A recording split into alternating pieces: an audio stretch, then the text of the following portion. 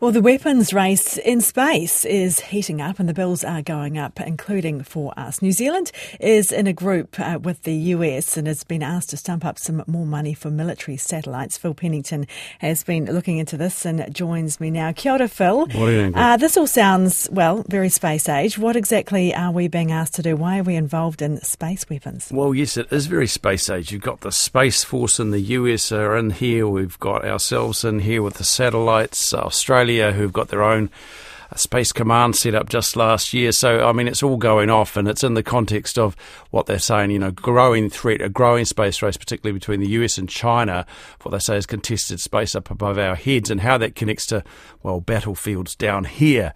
So, high-stakes stuff. And we're part of a web called the Wideband Global Satellite Network. That's a US thing, and we've been part of that since 2012. We put $80 million into it then. It's a web of 10 satellites just for the military. NZDF Defence Force tap into that, and it gives them the comms they need. But it's getting too old, and what we see in the reports coming out of the US is that they've gone to the partners in this, and there are about 8 or 9 countries, and said, hey, we want you to help us put 2 new $1.6 billion satellites up that are far more powerful, can do a whole lot more stuff. So we've gone to the government, we said, what about it? And they say, well, Defence is going to put $15 million into the launch of the first of these. They did not mention the second, though. We asked them, what are we putting up for the second of these? I mean, it's a very small fraction of the full cost here. But the fact is, if you've got to stump up to use these, you've got to stump up to front up, and that's what we're doing. But the context, as I say, is of really escalating talk about the threats in space, bills going in and spending on meeting those threats in space, and New Zealand really going along on the coattails of the US here.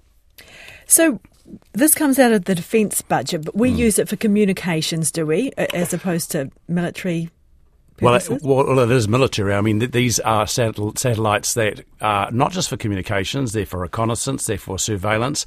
The latest ones are for tracking. They're now getting into the fields of really fancy stuff where they can track. They're wanting to be able to track the new types of missiles, hypersonic missiles, which the US is very worried that China and Russia have a lead on. The new satellite that we are helping pay to put up, in fact, is carrying a prototype of anti-jamming communications technology, so that's the first of its kind, and that's to try and protect the satellites. They're talking, for instance, of the threats up above our heads of China having a robotic arm now that can reach out from one satellite to, say, a US satellite and knock it out of its orbit. That's the sort of thing you're talking about. And as you can imagine, the bills to try and meet that are huge, and our share of this is really tiny. We pay at the moment $1.2 million to keep this constellation of 10 old ones going. I guess the question is, what's the bill going ahead? And that context, of course, is going to be touched on today in Sydney when the Prime Ministers meet. Defence and security top of mind there.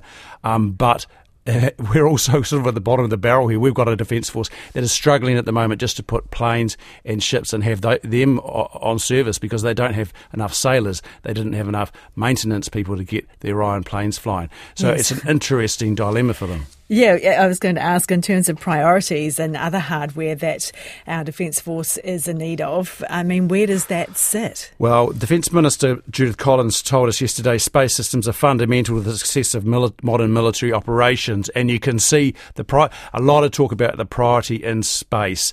But when you look at the Defence Force document about space security and it lists our assets, guess what? There's only one asset, and that is this web of satellites, which we're contributing to. Interestingly, Australia are trying to go another way with sovereign military satellites, costing $3 billion by 2029. They just named Lockheed Martin, the world's biggest weapons maker, as the preferred bidder for that. So they're on board with that. That'll make them a much more capable partner with the US in this, whereas we're really just piggybacking along the back of that as we struggle just to get our stuff on the ground working, I think.